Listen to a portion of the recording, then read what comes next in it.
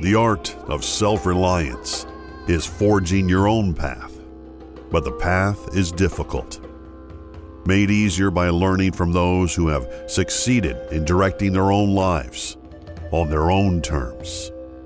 With their help and inspiration, your path to self-reliance moves from dream to reality.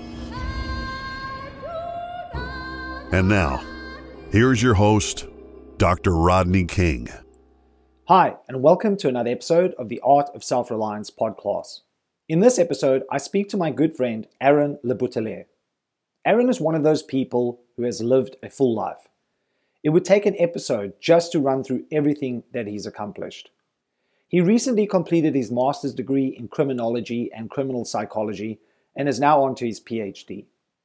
For close on 2 decades, Aaron has lived in Thailand. He speaks fluent Thai and owns Tree Roots Retreat, a beautiful space carved out 5 minutes from the beach in Rayong. He has met his fair share of challenges too, most notably surviving the 2004 earthquake and subsequent tsunami that took hundreds of thousands of lives in South and Southeast Asia. He wrote a book about his experience entitled, "And Then One Morning." His life is inspired by adventure.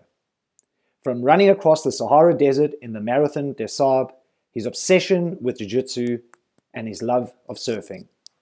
In this episode, we discuss turning fear and anxiety into an ally, extreme adventures and what you can learn from those experiences, and having a positive attitude.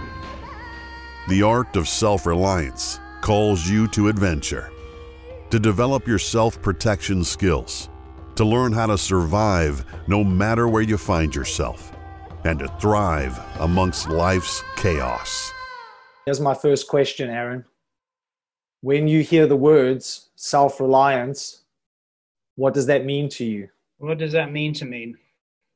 There's a lot rattling around in my brain when you say that. And I think if you would have asked me that at different stages of my life, I would have given you different answers.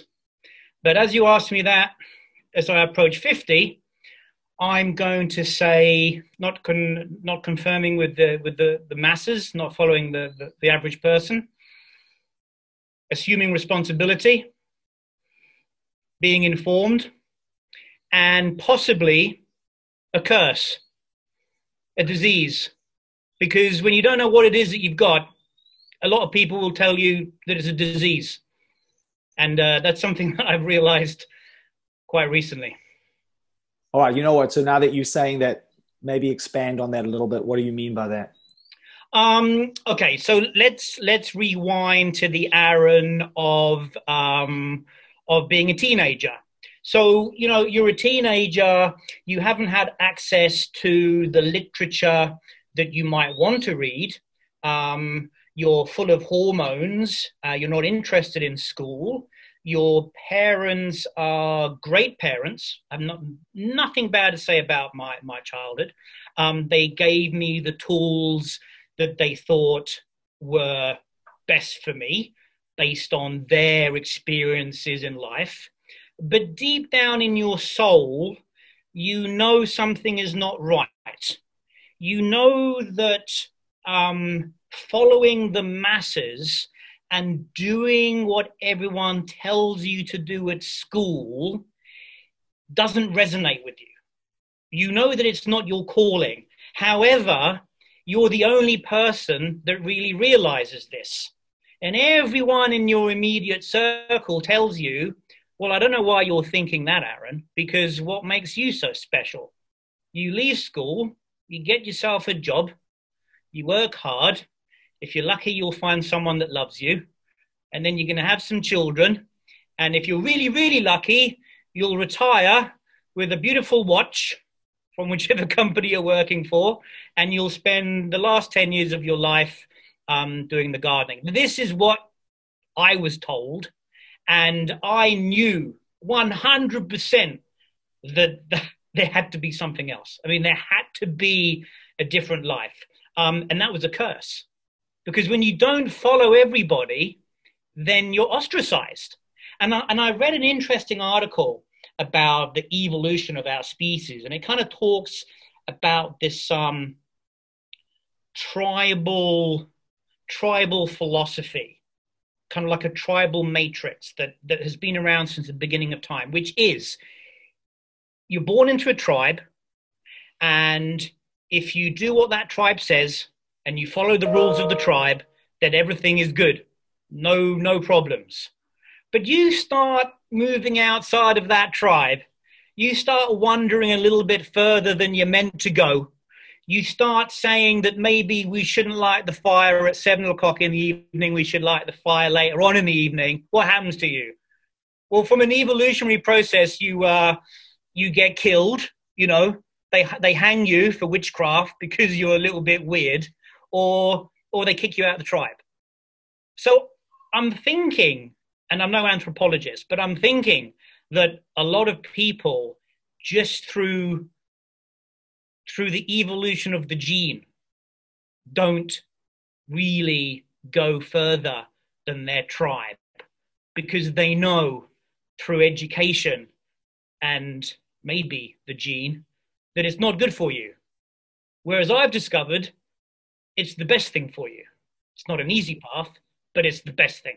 If you want to have the best version of yourself, you must not conform with everybody else. Has been my experience. Yeah. Well, we're in total agreement there. And I think in some ways we share a lot of similarities, right? So maybe a bit of a disclaimer before we go into just some of your backstory is that we are good friends. So I'm very well acquainted with your backstory, and we've had lots of conversations about this. But if you're open to sharing today, I think it would be beneficial for other people to hear some of your experiences. And I think a lot of them, and one in particular, definitely speaks to this idea of self-reliance.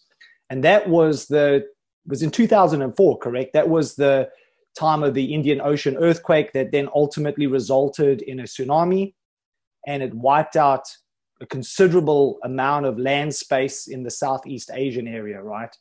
So maybe you can take us back to that, because that was a big turning point in your life. That was something that has really resonated and stuck with you, and if anything, really pushed you to not conform because of that experience. You wrote a book about it, and I'll put that link up so that people can get it. But maybe take us back. Where were you? How did that whole thing unfold? And then we can just kind of explore it from there. Yeah, so the tsunami was my biggest present from the universe. That was my big Christmas present. And a lot of people kind of feel uneasy about me saying that, because, you know, I lost one of my closest friends. His children pretty much died in front of me. I saw just the worst of that disaster. However, it was a gift. And the reason why I feel it was a gift is because I learned the lesson that life can be taken from you in a heartbeat. You can plan all you want about what you're going to do with your retirement, with your money, with your life, but Mother Nature or the universe has maybe a different plan for you. And knowing that at any point in your life can be taken from you, and to have been put in a position where my life was 1 second from being taken from me, but it not being taken from me and been continuing my life has been the biggest lesson.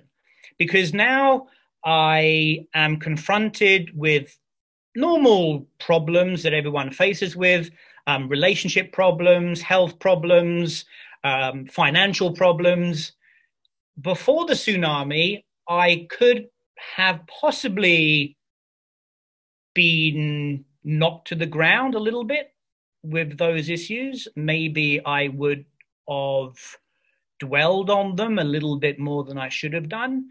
Maybe I would have let them manifest in my mind, and for those demons to take over, and to possibly say to myself, well, I made a mistake leaving the tribe. I went to Thailand to start to do my own thing.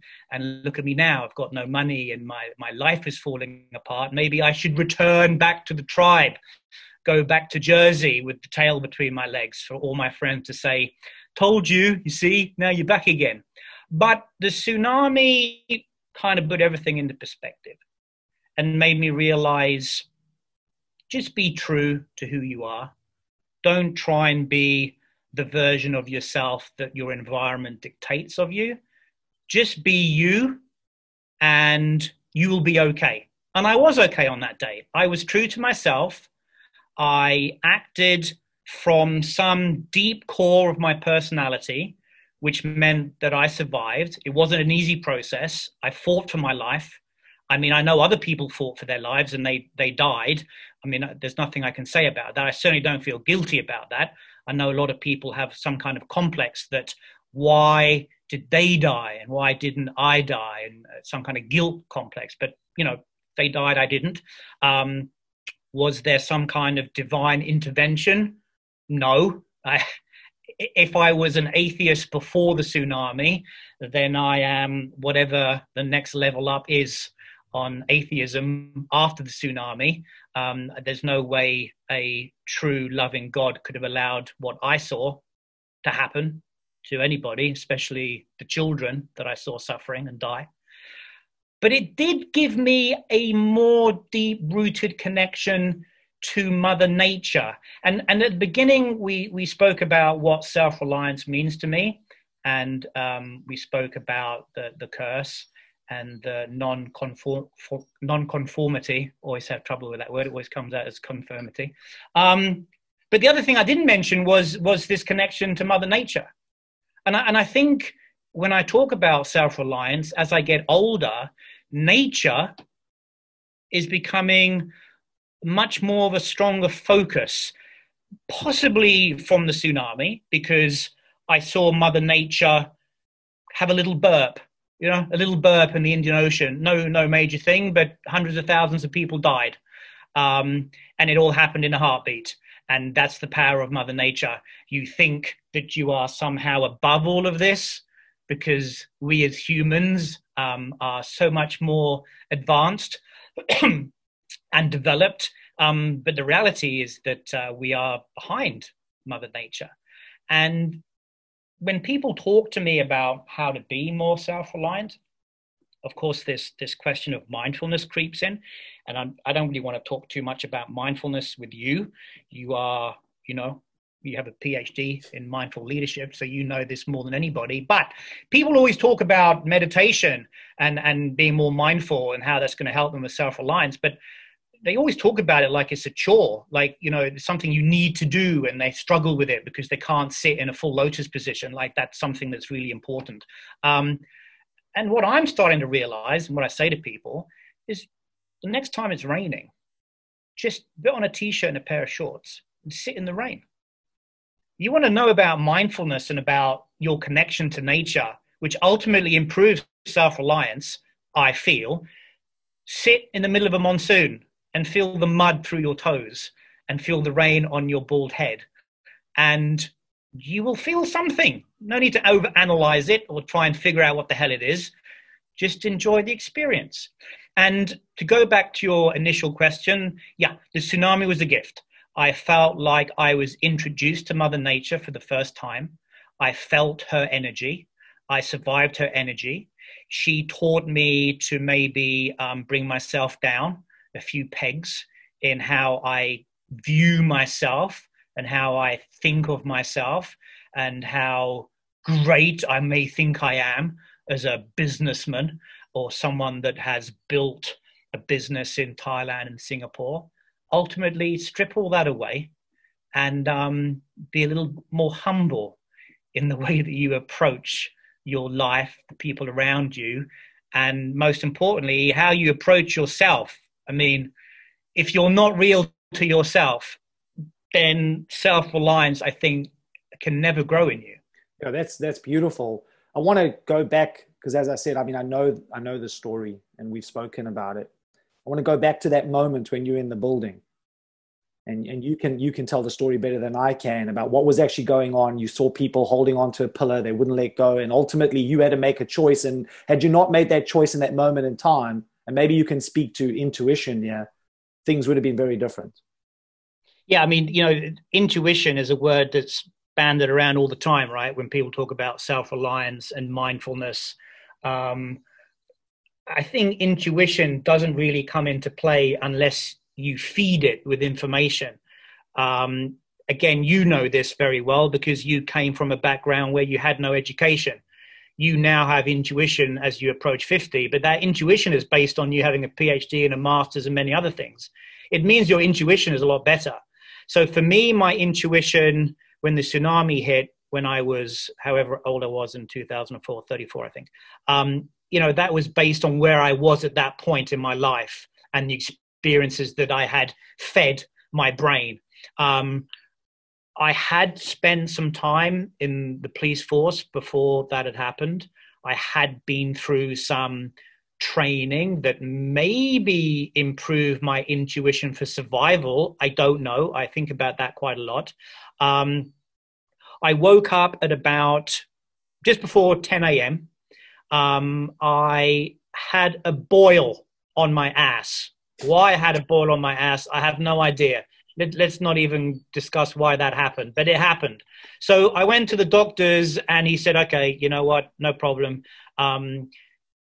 For those listeners that have been to Thailand, especially PP, you'll know that most doctors just ask you what your favorite color is, and then they give you a pill for that color. So, normal thing is like, what's your favorite color? Pink, I said. He's all right, here you go, here's some pink tablets, but don't drink alcohol with them.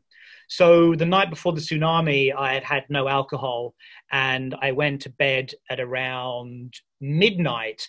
And you talk about intuition. I had such a strong feeling, idea, concept that just rushed into my mind, which was, if PP caught fire, how would everyone cope? Because the fire would spread so quickly. Now, why that thought came into my mind, I have no idea. But it definitely came into my mind because I remember lying in bed thinking, what a bizarre thought. And why am I pondering on this as I fall to sleep? There is no relevance to it. So one could say maybe my intuition was trying to tell me something, that there was a disaster about to happen. But unfortunately, the problem with intuition is most people never listen to it. So I didn't listen to it. I just kind of went to sleep. Okay. So 10 o'clock in the morning, I'm hearing screaming. Screaming like I've only ever heard in the movies before. I mean, there's a scream like you closed the car door and your fingers are still in there. There's that scream. And then there's the scream of pure fear. And if you've never heard that scream, difficult to understand what it is, but maybe some of the listeners understand that scream. It was that one. So it kind of rattled me to the core, and I immediately jumped out of bed and opened the curtains to my window, which were directly facing this little sandy street that connected one end of PP to the other. Again, people that know PP know that to walk from one bay to the other bay takes like a minute and a half. It's very small and it's flat. So I opened the window and I saw two things that I talk about in my book that are very crystal clear in my mind. One is everyone running up the street with a thin layer of water following them. And in my book, that chapter is called, I think, The Washing Machine Springs a Leak, something like that. Because if you have a washing machine installed and it's installed incorrectly and you turn it on, all the water rushes across the floor like an inch high. So I saw this water rushing up the street an inch high, and I saw everyone screaming in total panic. I then looked across at one of the key figures in my life. It's a guy called Heinz, who owned a dive shop. And I saw him reaching for the shutters of his dive shop and pulling them down as he was holding one of his daughters called Anna. And Heinz was quite a tough guy, came from Austria, and I'd never really seen him scared all the years I'd known him. But he looked up at me, and again, I will never forget that look. He looked at me as if to say, good luck, because I can see something that you can't. And he could see something that I couldn't because of the bend of the street. So I immediately thought, terrorists. Someone has got a meat cleaver and they're running up the street, or someone has taken too many drugs and they've gone crazy. The water, I just didn't really register in my mind. And so I decided to walk out of my room All of that taking about 2 seconds. I walked out of my room onto a balcony that was facing the street with a wooden staircase down. I was on the first floor. By the time I got to the front of the entrance, I was fighting for my life. I mean, we're talking less than 5 seconds from me waking up, seeing the people running, seeing Heinz, walking out my room, standing at the staircase, which was a stairwell leading down to the street. The water was now on the first floor of my guest house, which was directly opposite his dive shop called Mosquito Diving. And the water was a torrent. I don't know the speed. People often say, well, you know, you surf, why couldn't you just jump in the water and go with it? I mean, we're talking like 60 miles an hour or something. I mean, around that. It's got lumps of concrete in there, corrugated roofing. The noise is like standing next to a plane taking off. Your amygdala has now been, I mean, we're not talking about an amygdala hijack. What's the next stage after an amygdala hijack? Like a total amygdala takeover, like a revolution of I mean, I'm now heart rate 200. And in that second, I said to myself, as the building was starting to shake, wow, that's how I die. Aaron dies in a tsunami in Thailand. I mean, it sounds kind of cool, right? You know, whatever happened to Aaron? Oh, he died in Thailand in a tsunami. It's kind of the way I'd like to go, with a little bit of a story attached to it. Anyway, I accepted my fate, that I was going to die. There was a French couple, I think they were, that were standing behind me in the hallway, and they were holding on to each other. And then there was a Japanese woman, I think Japanese in the end room. Just as I was kind of preparing to die, I had just the weirdest vision of my mother. And again, you know, I have such a strong relationship with my mother. And I thought, okay, so I'm going to die. And this is all, we're talking like nanoseconds, right? You know, I'm going to die. So then, you know, 2 or 3 days time, my mum is going to be calling, phones off. She's going to realize something is wrong. 200,000 people dead. At some point, she's going to have to take a flight to Thailand. She hates flying. She's going to arrive in Bangkok, and she's going to try and get a plane to Phuket. It's going to be a disaster. And then she's going to have to get a bus or a taxi from Phuket to the temple in Krabi. And then she's going to have to identify my body. My goodness, my mother will never forgive me if I die today. She's going to be really, really annoyed with me. So no, I'm not going to die. Not for me, but if I'm honest, for my mother, because I know that it would kill her if I died. I mean, I have to live longer than my mum. This is written in stone. So I turned around. I ran up and down the hallway. I looked for like a shaft, like a ventilation or an access point into the roof, which was something that had cropped up on a police training course. I punched that. There was nothing there. I ran up and down. Everyone was just frozen. And I know you talk about the amygdala hijack and the freeze. Absolutely. They could not move. I ran back again to where the water was. Again, this is now maybe 2 seconds further down the line. And for whatever reason, I must have noticed that the post office next door, which was a steel structure, seemed to be pretty solid. My structure was wooden, bolted to concrete posts, which was already swaying quite dramatically. And I don't know, maybe it was watching too many Indiana Jones movies. I leapt from my building to the post office. We're talking about a leap of 2 feet. But anyway, I leapt onto that balcony. I ran along that metal staircase of the post office. There was a drain pipe that led up to the apex roof of the PP Hotel. I clambered up that, and roughly 5 seconds later, 10 seconds maybe, I'm sitting on the apex of the PP Hotel, and there are 1,500 people dead. Now, from me waking up to sitting on the roof, we're talking 10 seconds. Why did that happen to me? Why am I able to relay that story with such clarity? I have no idea. Did God have a bigger meaning for me? Absolutely not. I don't think any divine intervention was involved. There was a lot of rolling of the dice. I was in the right place at the right time. I made the right decisions based on intuition, which is based on my life experiences to that point, which meant that I survived.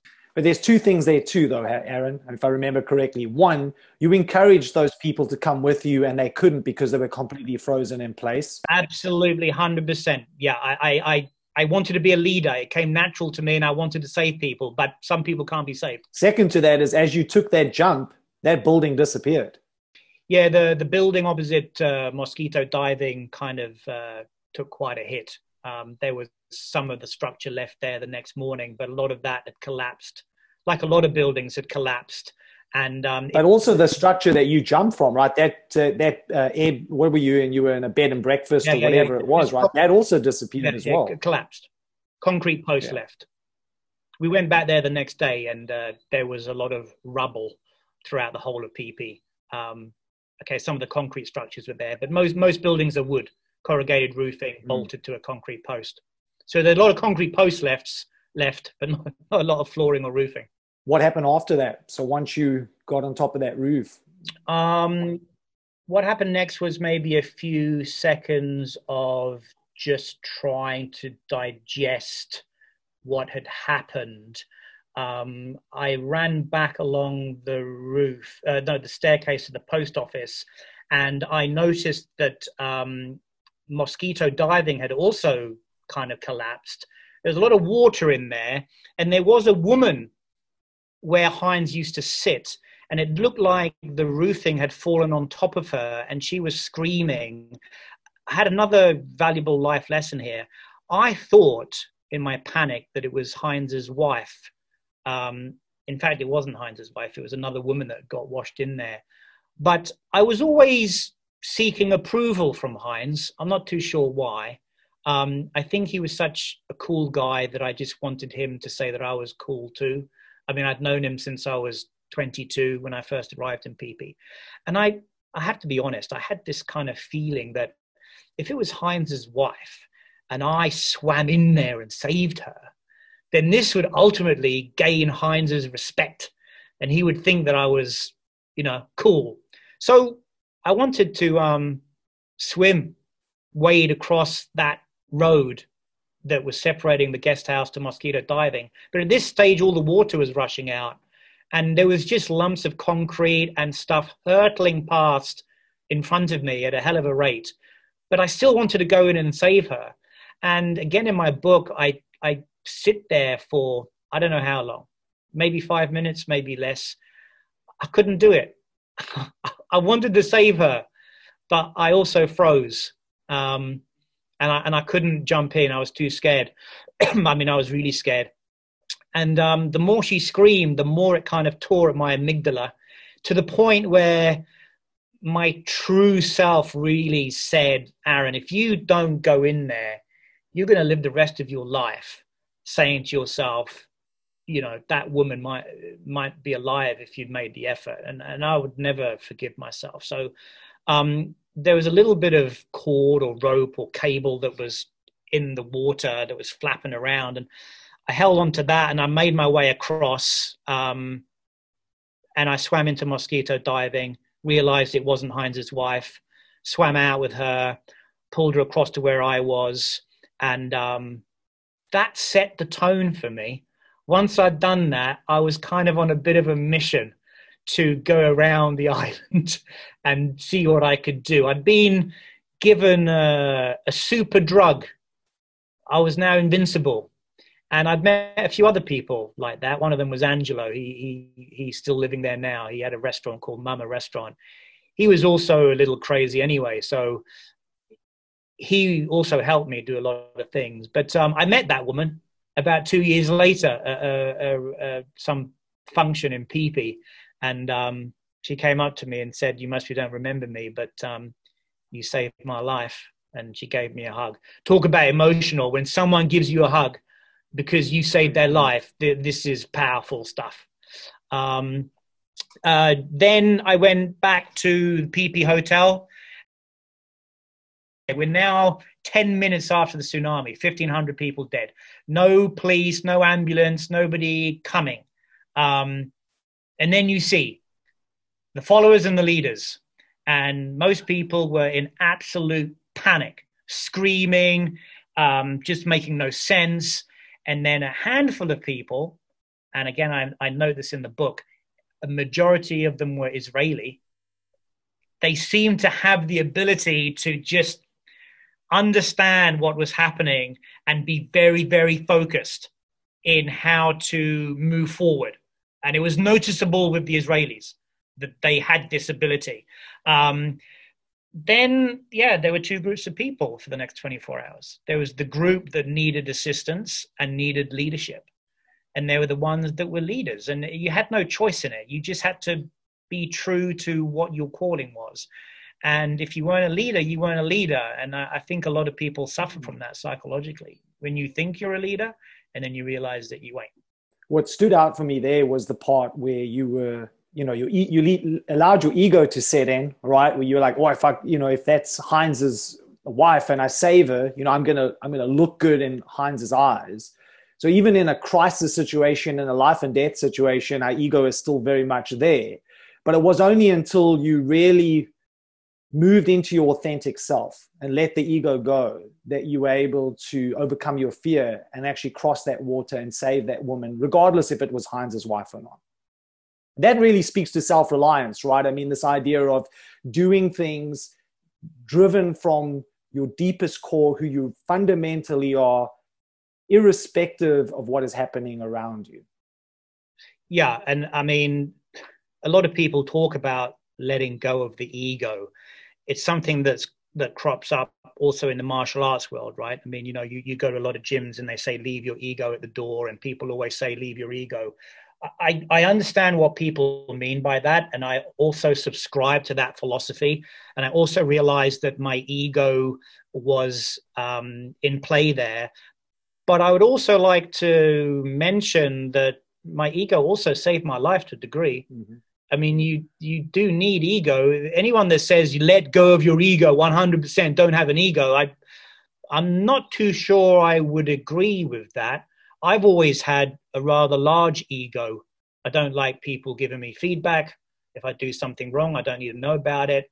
If I write a paper and someone starts telling me that this isn't right, I don't want to listen. Well, why is that? It's because of my ego. But in the same breath, that ego has driven me to accomplish what I've accomplished. And it's not like any great accomplishments, but I kind of thank my ego for that.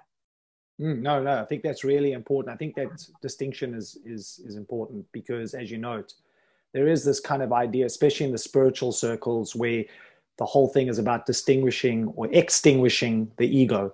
But yeah, without an ego, you are not a whole person. And as you noted, you need your ego to be able to achieve anything in life. Otherwise, you're just going to do what? Are you just going to sit in a cave in a lotus position for the rest of your existence? I mean, what kind of existence is that? Not only are you not really doing anything for yourself, fundamentally, you're not making any positive change or doing anything of value in the life that you have outside of that experience. Yeah, I mean, maybe you could say that if you have a large ego, but you don't realize it, that's a problem. Well, that's called narcissism, right? That's a completely different thing. Right, yeah. So I'm happy to say to people, all right, yeah, okay, I accept I got a bit of an ego. I like to talk a lot. I like the stories. Yeah, sure. But that's me, and I use that to my advantage. But I know when to wind it in, and I know when to put it on a chain and let it go to sleep. It's not like it's out playing all the time, right? But sometimes, especially in business, I mean, if you talk about self-reliance in connection with business, and you don't have a little bit of an ego to give you the confidence in a situation where you might have to shoot from the hip a little bit, and if you're in business and you've never shot from the hip, then there's definitely something wrong, right? We've all done it to get that new contract or to get a new client. You need an ego to pull that off because people need to believe you. Mm-hmm. So let's pivot a little bit here. Let's talk about your crazy, insane ultra marathons that you have been doing over the last, several years? That's ego. It's that bloody ego. First of all, tell the listeners what those marathons were. And then I think what would be interesting is, what did you get out of it? Apart from blisters, So, okay, I've asked myself many times why I initially did the Marathon des Sables, which is meant to be the toughest foot race on the planet. There's going to be listeners that do ultra marathons that go, that's not the toughest one. There's another one even tougher. All right, maybe it's not the toughest one. But anyway, it's up there, right? As one of the toughest because you have to carry your own food with you. You sleep on the floor. There's no toilets. There's no showers. It's 5 days, 280 kilometers or give or take a few. So why did I do it? I think the first reason was that I was left a little bit short after the tsunami on the adrenaline hit. I was like on a Hollywood movie set. I mean, I'm jumping across buildings. There's buildings collapsing. There's people dying all around me. I'm seeing trauma. I'm seeing dead bodies. I'm seeing people sliced in half. And at the end of it, I survive. Can you imagine the dopamine, adrenaline, and all the other hormones and chemicals that my body experienced? We're talking about the biggest adrenaline hit you can get in your life. And then nothing. And you only have to speak to people that have served. And they will be the first to tell you that it can be very addictive when you are being shot at or someone's trying to kill you. In my case, it was Mother Nature. But you survive. You're like, wow, maybe I want to try that again. Maybe I can do better next time. So what does one do about it? Well, of course, you don't wish to be in another natural disaster. That would certainly be crazy. But I did come across this race called the Marathon des Sables, where they kind of marketed it as, you know, going up against nature, the Sahara. And that really spoke to me because I thought, well, I've been up against Mother Nature before. We have a relationship. And it's your nemesis. It's your nemesis. Yeah, exactly. Yeah. So I thought, well, you know, let's meet again. And then another part, which is something I've been speaking to a few other runners about, is once you post something on Facebook that you're going to do something like that, it's very difficult to back down because everyone is looking at it. Wow, you're going to do the Marathon des Sables. It's so cool. Wow, I wish I could do that. And good luck and good luck. And all of a sudden you're thinking, oh no, I've got no choice now. I've got to do the bloody thing. So it pushes you. I mean, this is a positive for Facebook. And I know there's a lot of negative stuff about it. But on the positive side, you know, if you post something on Facebook that you're going to do something, maybe the Facebook community will help you get through it because they will give you the momentum that you need to achieve it. So it got published. I'm doing it. I bought all the kit. You got to have all the kit. You know, you're going to run across the Sahara. You got to look the part. And then I started training for it. That's also addictive. Again, you know what it's like when you train hard. The dopamine hits and that feel-good factor you get, that's addictive. You want to do it all the time. So then we're getting close to the ultra marathon. I wasn't doing it with anybody. I didn't know anyone that was doing it. I didn't want to do it with anybody. I just wanted the experience of flying into the middle of the Sahara with a group of people that seemed to know what they were doing and then running for 5 days solid across it. And this was just me and me against Mother Nature. And to a degree, the Facebook community that I had broadcast it to. So I flew to Gatwick.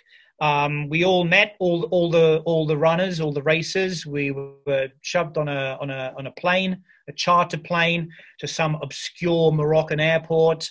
And that feeling of camaraderie, that feeling of being with another group of people that are also just a little bit crazy, going back to that word that I can't pronounce, the non-conformity. You know, you're with people that aren't conforming with other people. So then we drive for 12 hours in the wrong direction, and then we get dropped off at some godforsaken place.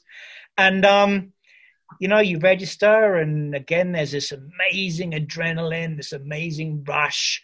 And the next day you start, and there's 1,200 people on the one that I did. It was the 30th anniversary of the MDS. That's what it's known as amongst the community, the MDS. And day one, I I don't know how many kilometers day one was, nothing amazing, maybe a marathon, but 45-degree heat, just insane conditions. And when I got in on day one, I was a little dehydrated. I hadn't taken my salt tablets. I was shaking. I couldn't really walk straight. And I said to the people when I passed the finish line, could I go to the medical tent? And I went there and they took my vitals and they said, yeah, you need to go on a drip quickly. Had you taken your salt tablets? And I said, no, I totally forgot. And have you eaten today? And I'm like, oh yeah, sorry, I totally forgot to eat. I was so focused on just getting the day one done. And then then I had a really amazing experience, which I see a lot on reality shows.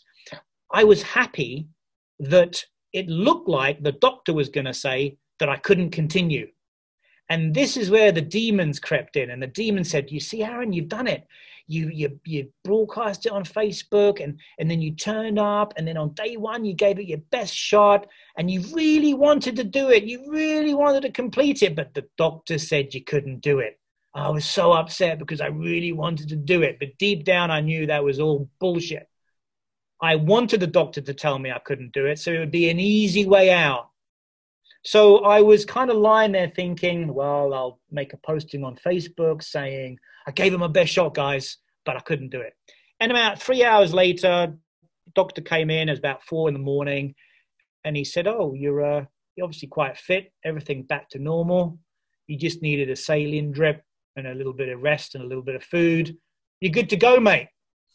You're good to go. You want me to take you back to the tent and then you can get 3 hours sleep and then you start again.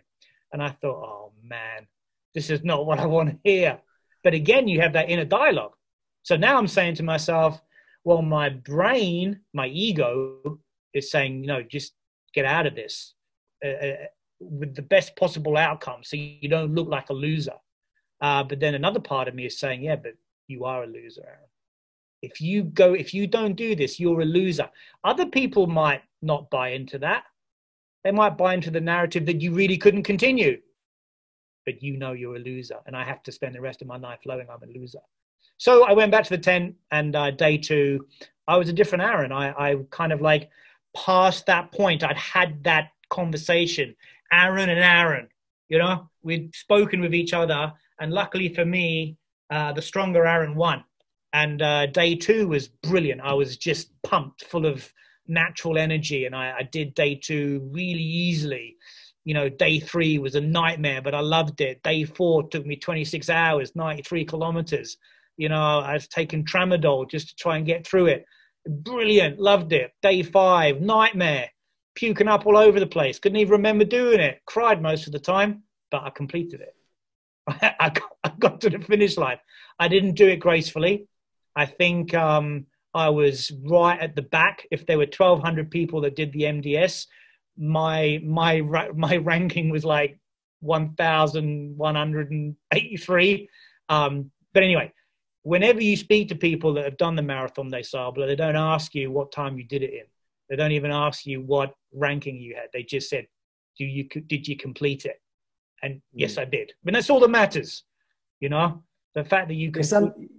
There's something there that you spoke about that I've mentioned on some other podcasts, just an idea that I had that I call the competing selves model. There always seems to be three selves. One self that's always looking to undermine you, another self that always wants to see you succeed, and then there's a self in the middle that's just neutral. And really, a lot of times when we talk about self-reliance and getting shit done, it comes down to which self are you going to listen to. And what you just spoke about is exactly what happened, right? You had a self that said, find a way out of this. Another self that said, if you do, you'll never forgive yourself. And ultimately, you made a decision on who to listen to. And it really comes down to that. It comes down to who you're going to listen to and then just taking the next step. The Japanese, I think, have a word for it. I don't know what the word is, but I think it sums up three aspects of your personality. One is the Aaron that you show your friends. And the other one is the Aaron that you show your family, maybe your wife, really, really close friends. And then the third one is you. It's really you. You don't show anyone that one. that when you just hide, you do your best to keep it in the cupboard. And I understand that. Yeah, no, for sure. You also did another ultra marathon. Which one was that? That one was called the Coastal Challenge, which was in Costa Rica, and that one was a year or two after the MDS. And again, I got such an adrenaline hit on the ultra marathon the first time round that, like all drugs, you want to continue, right? So I did that one. That one was slightly different. It was through the jungles of Costa Rica. And again, for listeners that have done any training, trekking, adventure in the jungle, you'll know that it is the worst place on the planet. I mean, there is nothing romantic about being in the jungle. And the Costa Rican jungle is kind of like as pure as it gets. And same kind of distance, 250 plus. Slightly different ethos to the race because you were given food at the end of the day and you had access to a shower. And there is a huge difference in running insane distances through the jungle and at the end of the day taking a shower. I mean, this just revitalizes you. In the Sahara, there was just nothing. They were just giving you 2 bottles of water a day. And if you had any water left over and you decided to wash with it, like pour a little bit of water into a cup and then just sprinkle it on your head, that was about as good as it got. So Costa Rica was a slightly different situation, but it was more cardiovascularly intense. I mean, it was tough. I had a lot of asthma attacks. I never thought I would, but of course the moisture in the air of the jungle, right? And I had 2 major asthma attacks, and I didn't take my inhaler with me, basically because my mother never packed my bag. If she would have packed my bag, the inhaler would have been in there, but I packed it myself, so there was no inhaler. But yeah, also a great experience. And also there's this connection to nature. I didn't really speak about it on the Sahara one, but now you mentioned Costa Rica, it reminds me that when you're alone in the middle of the Sahara. And when I say alone, I mean you are alone. There's no one behind you as far as you can see. There's no one in front of you as far as the horizon. In Costa Rica, it's the same thing. Everyone gets split up quite quickly because of the fitness levels, right? So you're alone. And in Costa Rica, I had an asthma attack when I was going up this mountain so bad that, I just had to stop. And I remember crawling underneath a bush and I was dehydrated, didn't have a lot of water left. There was still 20 kilometers left to the finish line of that day.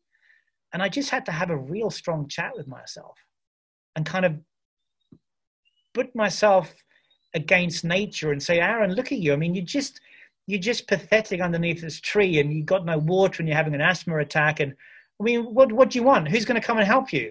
No one's going to come and get me. It's not like I could just radio someone and someone would appear out of a bush and say, oh, you're not feeling so good, jump in the truck and we'll take you to the finish line. It's you, no one else. And you have to have a conversation with yourself and say, well, you got 2 choices, Aaron. You can just lie here and cry. And then maybe in 12 hours when the organizers realize that you haven't come through, they'll send a search party back into the jungle and they'll find you sobbing away in this bush.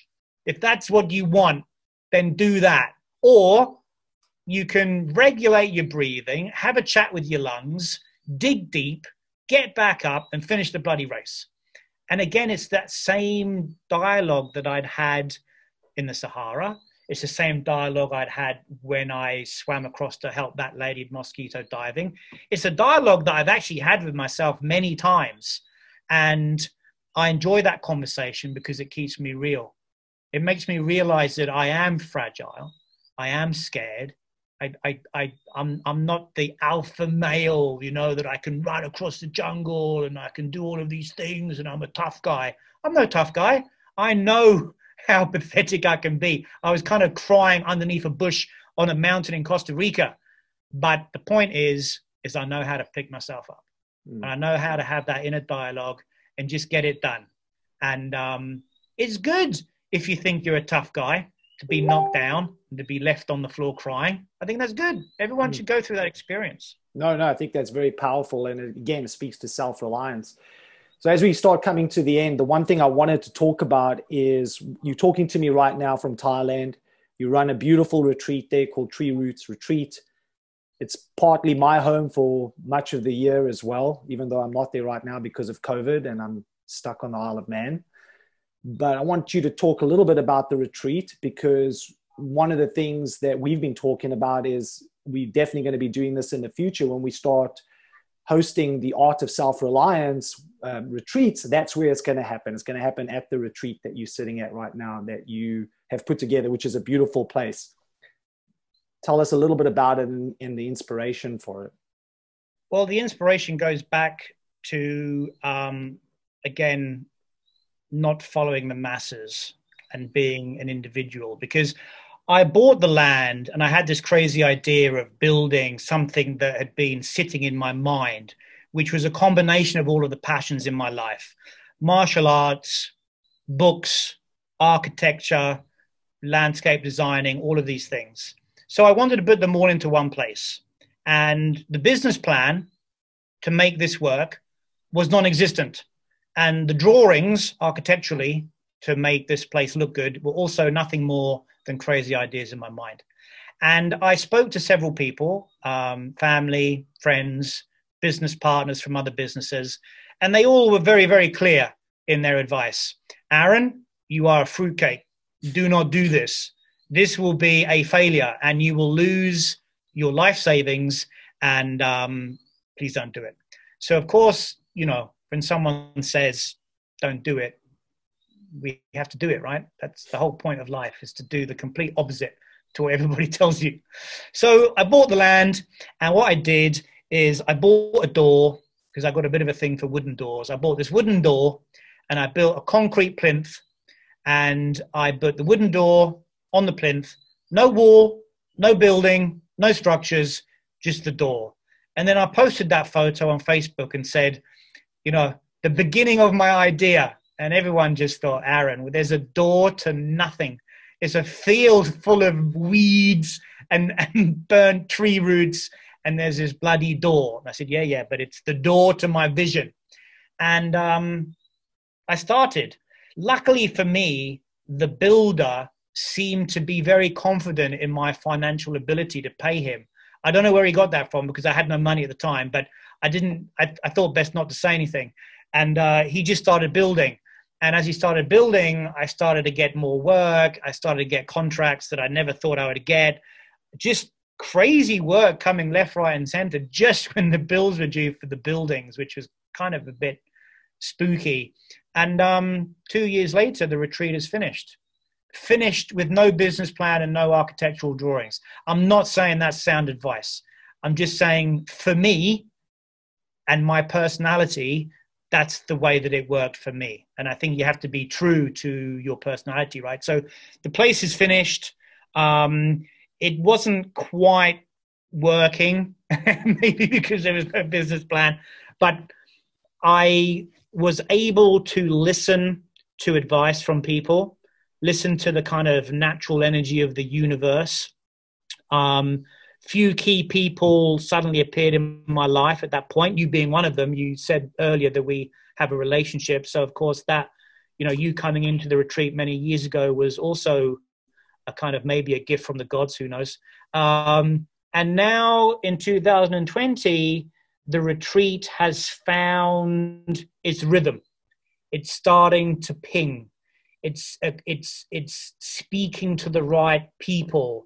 And the right people are coming along and noticing that there's an energy, a vibration.